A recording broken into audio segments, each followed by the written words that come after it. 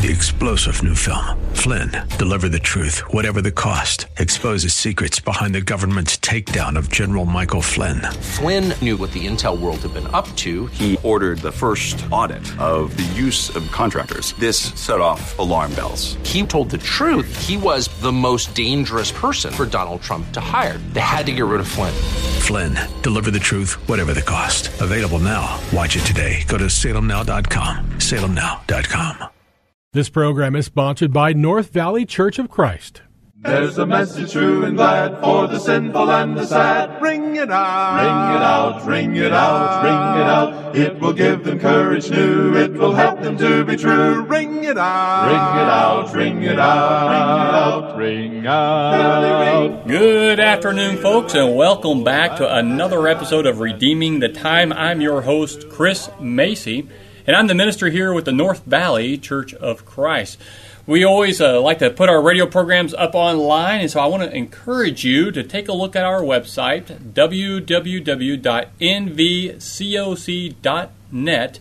You can learn about the congregation there, and if you click on that radio mic, you'll find not only this program, but all the episodes that we have recorded in the past. They'll be up there as well. So we want to encourage you to go take a look at that. You'll find the lesson we did on Philippians last week, which was chapter 1, verses 1 through 11.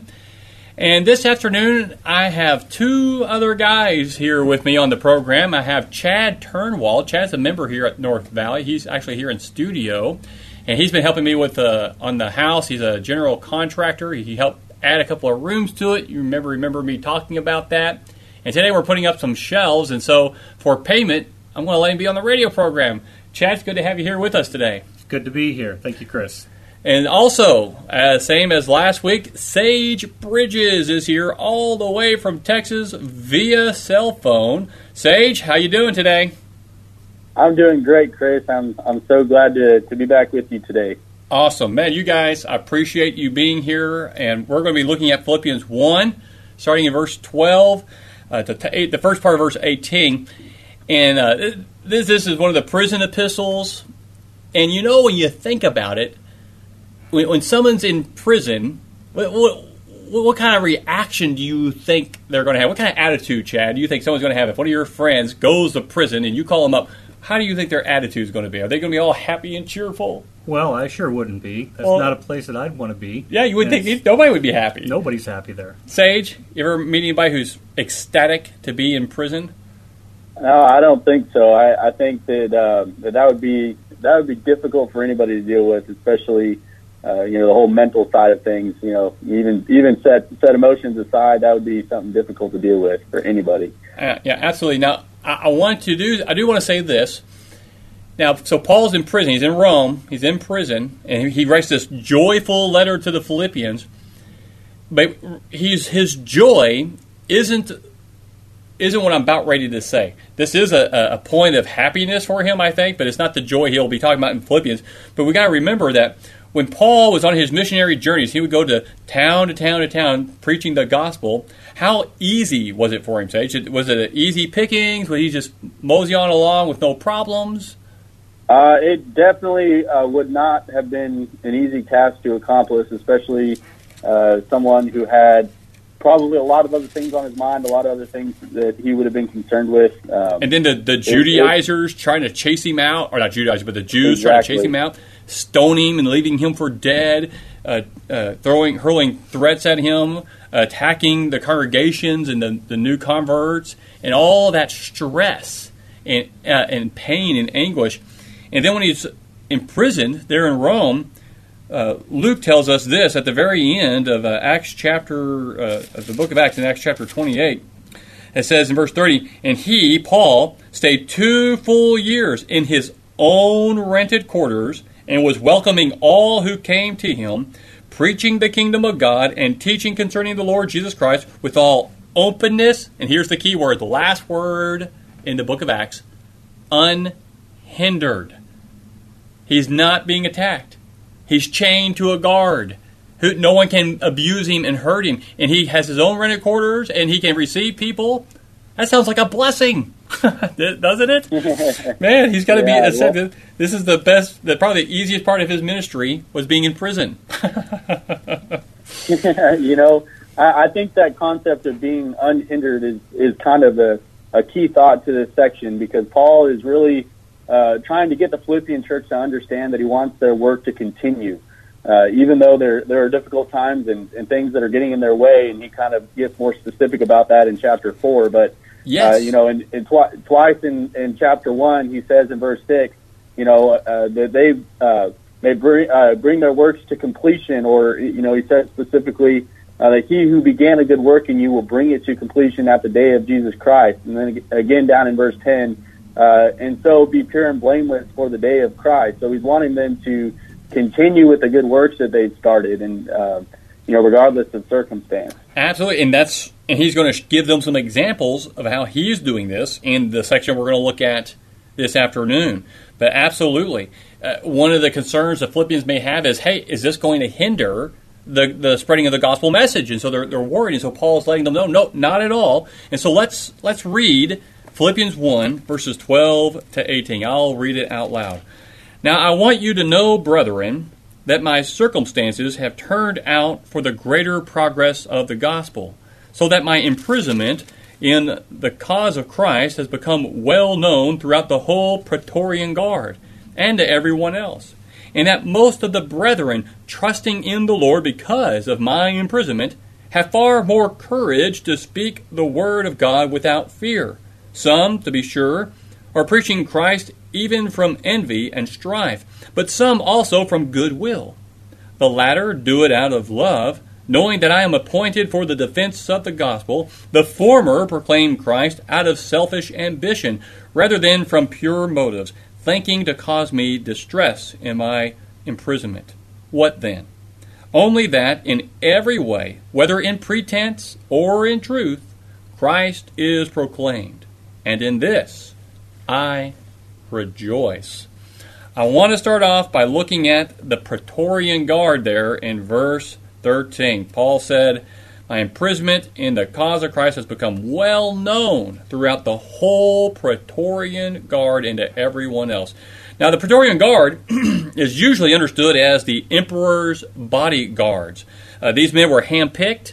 They received double pay. They received the special privileges. We think there were around 9,000 such soldiers, primarily stationed in Rome, but some would be dispersed throughout parts of the empire. Now, Paul's case was known throughout this group of soldiers. He would likely be chained to one of these men at various times when he was being transported to and from court or on other occasions. We know from Luke's account of this imprisonment that he was incarcerated for 2 years. We read that a moment ago. And so the soldiers had ample opportunity to get to know this man, Paul. And this isn't some new thing they did. They were chained up to these prisoners all the time. And like we already discussed, these guys are not going to be in the greatest of moods. And they're going to be depressed, or they're going to be angry, and these guards would have to deal with this, or maybe have to kind of beat these guys into submission to make them go where they needed to be. But Paul was an unusual case. And when that happens, when you have your job and you expect people to react a certain way and they don't, it gets your attention, right? It does. It would get my attention. And so Paul did not follow this general pattern of the criminal elements so that they were routinely encountering.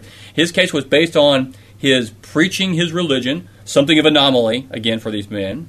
We may imagine that their contact with Paul allowed them to ask questions, and also provided Paul with the opportunity to teach them about Christ. And they would also be present at his court hearing, and they would listen to his testimony.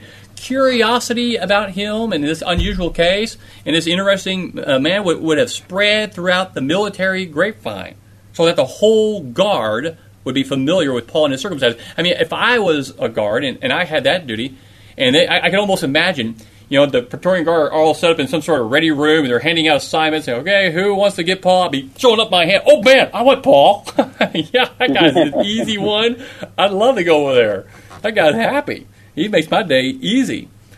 And so the conversation about Paul not only went through all the Praetorian Guard, but it even spread to everyone else. I think this has to refer to people throughout the city of Rome.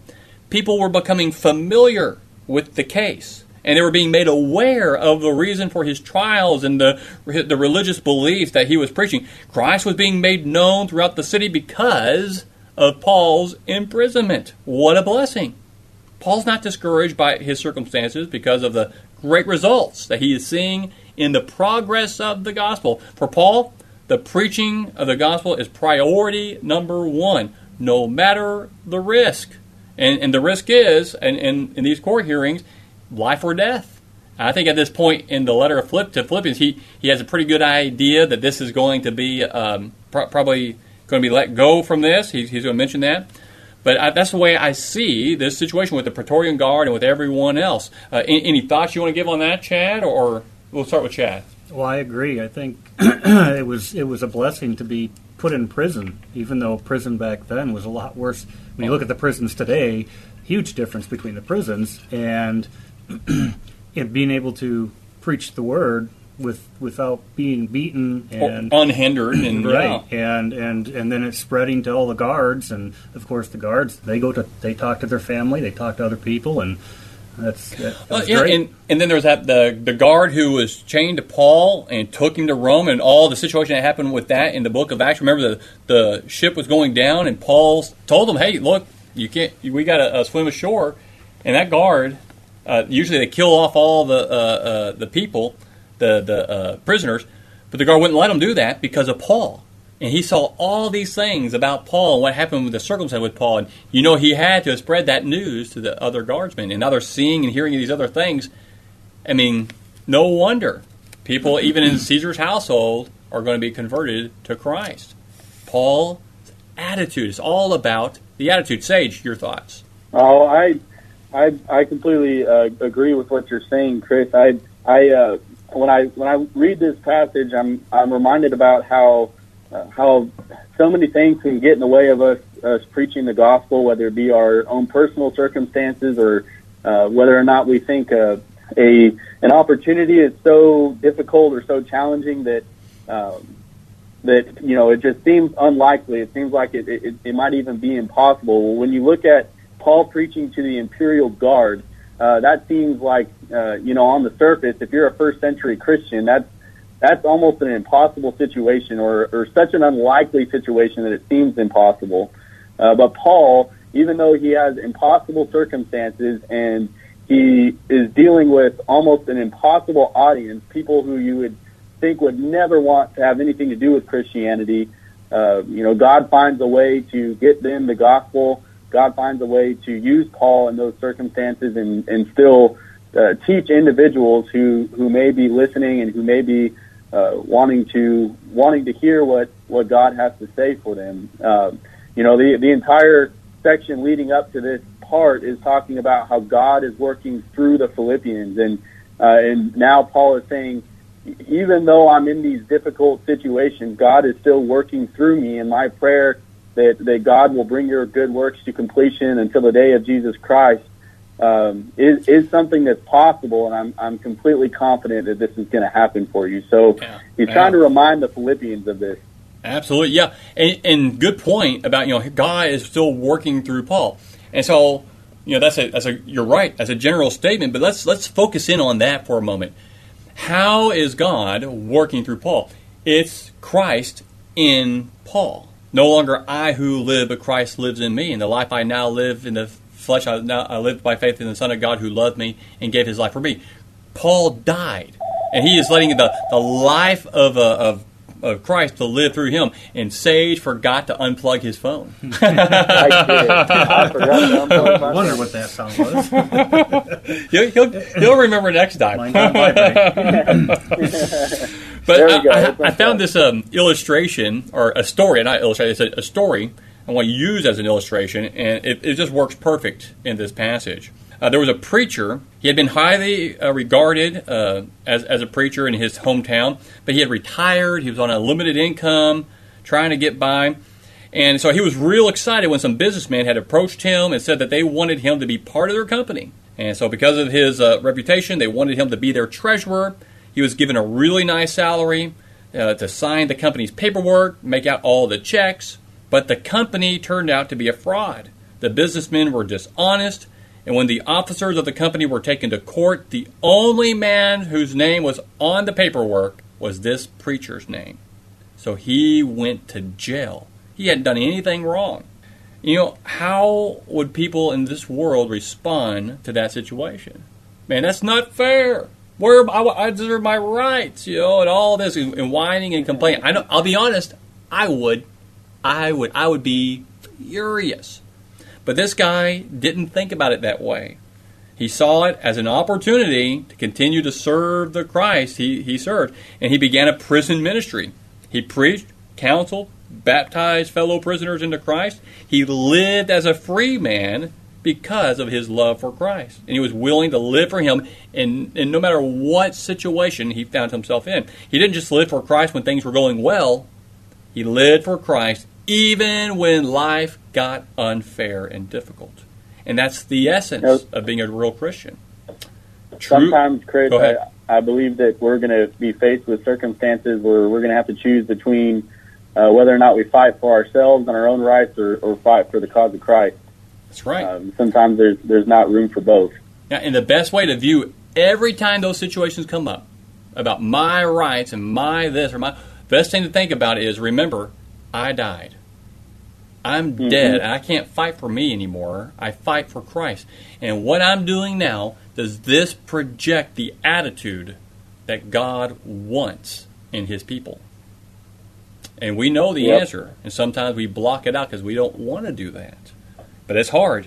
Paul is giving us a great message here to the Philippians, to us today, about the right kind of attitude that we need to have in whatever situation.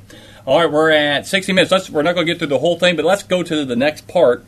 In verse 14, Paul turns to the effect his situation is having on his fellow Christians there in Rome.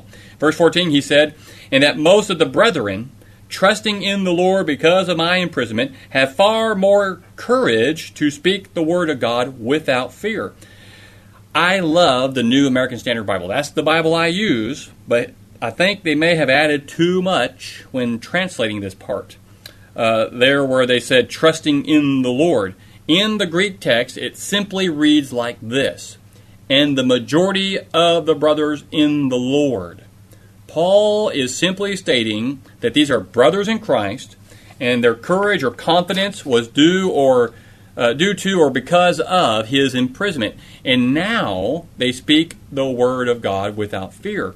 Because of Paul's situation, most of the Christians have now found courage to speak out openly about Christ.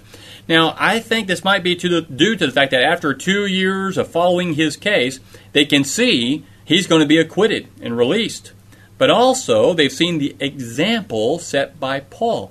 His speaking out without fear, even when the Roman Empire had come down upon him, has given them all increased courage. Now, I want to get your thoughts on that, Chad.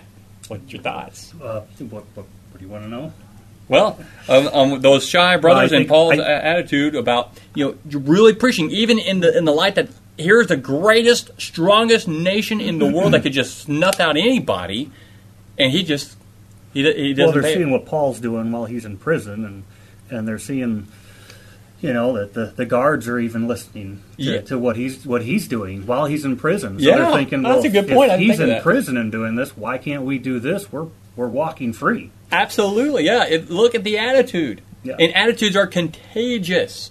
Yep. I don't know how many times where I'd be kind of down and out or upset about something and frustrated, and I'll leave the office to try to clear my head and walk over at the house, and the kids are all laughing and giggling and happy, and it makes me happy.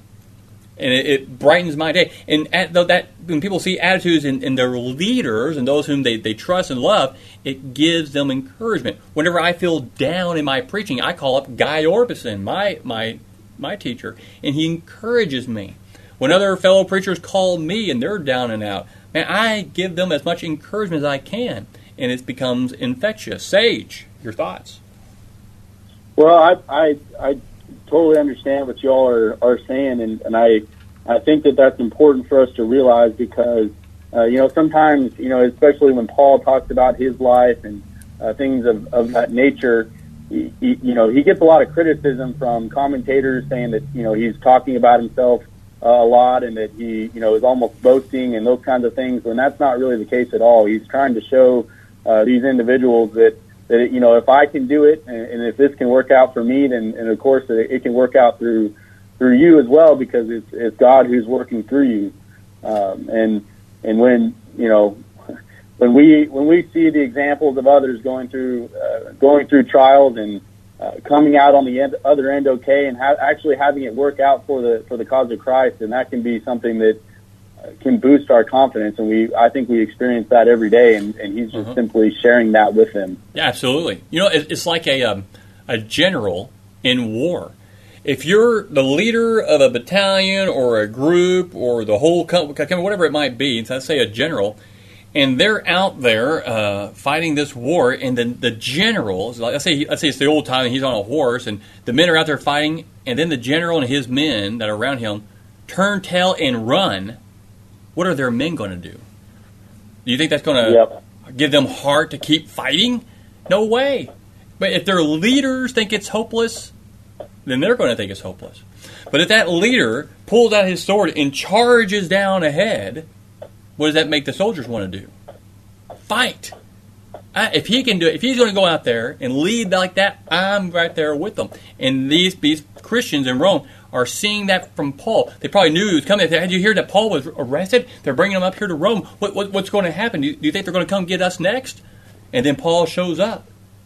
And then they begin to hear the rumors about the Praetorian Guard and what happened with the trip to Rome. And then they go in kind of like Peter did when Jesus was arrested. They're in the background watching, seeing what's going on. They're hearing him speak the words of Christ before Caesar in his court. Oh, man. And after all those years, and he looks like he's going to get acquitted. If he can do it, and he can stand before Caesar, surely I can do this out there in the crowds and in the streets. And that's going to give them all the more courage to speak the word of God without fear.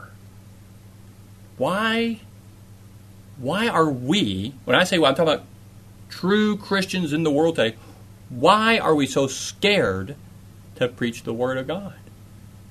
What is it?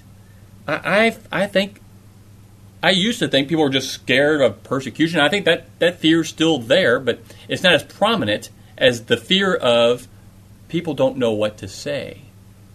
If you don't know what to say, that's because you don't know the Word. If you're not familiar with the things of Christ, you're going to be scared to say anything to anybody because you don't know what you're talking about. It's like when you're in school and you have to give a presentation that you only studied finally that morning. How confident are you in giving that presentation? Man, you're not. You got to be ready. Go ahead. Like what you said, Chris. I believe that there are definitely more than one answer to that. But I believe that maybe us as church leaders have become too timid, and perhaps that's trickled down into into those who are watching and those who are trying to learn, and that kind of ripple effect into this spirit of timidity that Timothy was warned against by Paul. And it's one of those things where if we want others to be more bold, if we want others to be less afraid of preaching the word and everything that comes with it, and we're gonna have to start doing that ourselves. Absolutely, that is it exactly. It always comes down to the attitude. And it starts on the top, and it works its way down. If the leader's attitudes are poor, it's going to affect the congregation. If the preacher's not studying in the Word and presenting that to the congregation, who else is going to do it? And so, yeah, you're right, Sage. We got a crisis of leadership in the church. And so we gotta help our fellow brothers and sisters out, help our fellow preachers out, encourage them, and try to help them to really want to get to know the Word, study hard for every Sunday, and have things ready. Good point. Well, we're at 24 minutes. We're not going to get much into this, but let's go ahead and move into the envious preachers. We're not going to get as much time on that as I wanted. But here, among the brothers, there are these, there's different motives for speaking out for Christ. There in verse 15, some, to be sure, are preaching Christ even from envy and strife. This suggests that some are actually envious of Paul, and that their intention is to cause him trouble in their preaching. Now, why in the world would anybody be envious? We know the answer to that question. It's experience. We all seen probably preachers who are envious of other preachers. Usually it's because one brother has greater success or greater gifts in the proclamation of the word, and that arouses some kind of envy in smaller-minded individuals. Now, that word envy does not... The word envy does not merely mean that somebody had a desire to possess what another possessed without really, having a grudge against that individual. What it really means here in this context is to have a desire to deprive the other person of the desired thing rather than gain it for themselves. It's with an attitude of envy. These guys' intention is to cause strife. That's a term that means to cause discord or contention, and it likely means that these guys wanted to cause a rift between Paul and other Christians. Verse 17 elaborates upon this. And you know what? We're at 26 minutes. We're going to do next week. We're going to start back up. I'm going to hit this again, verses 15 and 17. I don't want to break this up in the middle. So I'm going to go ahead and stop that there. We're not going to dive into that. So if you're listening on the radio, you're going to have to come back next week. If you want to hear the rest of the story, you got to come back next week.